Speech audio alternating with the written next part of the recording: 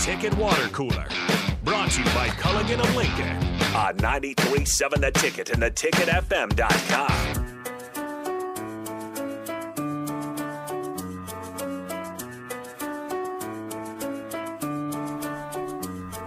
We're back to wrap things up here on the Ticket Water Cooler on 93.7 The Ticket. Of course, on the block will be next. Strick is walking the hallways, pacing, just waiting to get in here and give us his thoughts on the kind of the news of the day of what's going on in Husker football, which is the big news, I guess, so far today is that Nebraska has sold 9,000 tickets for its August 27th game in Ireland.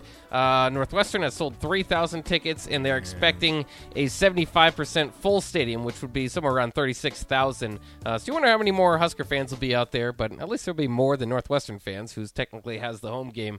And we kind of got off into the discussion of, listen, it's not likely. We all, we can understand Northwestern is in a worse position than Nebraska. They're a bad football team. They're a bad football team. Plain and simple. But it's not like we're talking about like they have to go up against the 95 Cowboys. They're going up against the 3-9 Nebraska team as well. That had a lot of change. It has, a lot of change. It's just going to have a lot to work on as they go into the season. So there's a possibility that Northwestern could win that game. And it kind of got us into the discussion of how does this play out? How do there's so many different ways that this season goes, and a lot of it's just, to me, going to be walking on eggshells for Coach Frost or for Coach Frost supporters, because every week, until they build up enough faith that this thing is moving in the right direction, that this thing is working, every week's going to feel like a do or die. Like if you lose, if you have an embarrassing loss this week, you could be on the chopping block, or at least you're a game away from it. And so that's kind of got us into the discussion about maybe if there would be a complete rebuild if Nebraska has to let go of Frost after this season. And I always kind of laugh at people who think that Nebraska would just be in like the dwellings. I mean, they couldn't like get themselves out. It would take 2 to 3 years to do so. Because you see turnarounds all the time, and it's hard to do. I'm not saying we don't have to make the right hire. You have to get a good guy in, but I don't think Nebraska, just based on the fact that what I've seen over the years, regardless of who the coach is at Nebraska, is Nebraska can recruit a top 25, top 30 class, in depending on the coach, higher, top 15, top 20 class. That's about where you shouldn't be. It's not like you're taking over, and there will be a lot of transfers, and I get all that. But I don't think it would be void of any talent, and it's like you're starting from nothing. And then the other part of it is, what are you rebuilding? You're not rebuilding. That bingo. How much worse can it get? I understand the rebuilding from a recruiting standpoint. Maybe the guys that you have in the building, the coaching staff, right. Sure. But rebuilding from 3-9, so then you go 2-10 next year. Is that really that different than what we saw last year? I guess maybe it'll look different on the field, but rebuilding what? You haven't made a bowl game in 5 years. Nowhere to go but up. Exactly. That's what makes me a little bit of a head scratcher. I want to get some of your guys' text too to make sure. Ladder Guy says if Scott Frost loses against Northwestern, he has to beat Oklahoma to save his job. I don't know if he has to beat them, but he has to at least look good. You can't get blown out on your home field against Oklahoma, and because Oklahoma, by all indications, they're rebuilding too. Their rebuild is going to look a lot different than Nebraska's, obviously, because they're coming off a 10-win football season. Mm-hmm. And you get Brent Venables, which is one of the hottest names in the coaching carousel, but you have to at least be competitive.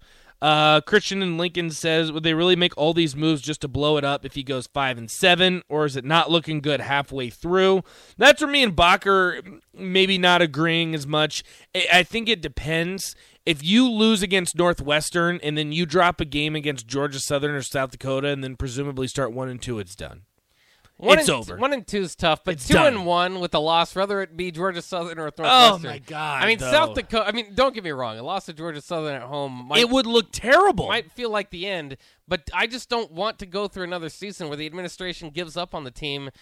I understand you have that one conference game, but before you hit conference play, right? Let's. And the other thing is, you do have so much change. Upsets happen in college football, right? Don't overreact. when you have and it's been bad. You haven't had a quality victory. I get all that. But if you're going to make this change, did you have any sort of belief, or did you think that this thing was going to get going, or had any sort of movement in the positive direction, or were you trying to save a little bit of money? Or if you fire him right away, you're trying to you save a should little have bit of money. belief that you can beat Georgia Southern. You or should, North but Dakota. on any there given should be day, a you strong can lose belief. a game. I understand that, but under no circumstance in a prove-it year should you be dropping that kind of game. That's unacceptable. And this isn't first year of Scott Frost now we're talking about. This is, you have to prove it on the field this season or you're done. And you can't even show up against Georgia Southern or North Dakota. No. I'm 100% pro Scott Frost. You guys have listened to the show. I always have been. I always will be. Ride it out with Scott Frost. I'm a firm believer in that. If you drop to Georgia Southern or North Dakota, I don't know what to tell you anymore. I have nothing left to say. I have no ground to stand on anymore. Well, North Dakota is a different discussion because that's FCS, and I mean, there's just only so much you can take. But I want this to give. I want it to be given a shot. Because I probably would have let go of Frost, to be honest with you. I would have waited till it rode out and they finished 3-9, and I said that Iowa game, that's just the most Scott Frost game I've ever seen. I think I'm done. But they stuck with him, and they built something up that made me, somebody who probably would have let go of Frost, excited about what they've done and put it together. Right. And I want to see it given a chance. I don't want to see it given up 3 games in because you lose one of them. That'll wrap it up. It is. It's just unacceptable is Well, what it I comes down to. understand that. You can't, Bach. You can't drop them. That'll wrap it up for the Ticket Water Cooler on the Block. Coming up next year on 93.7 The Ticket.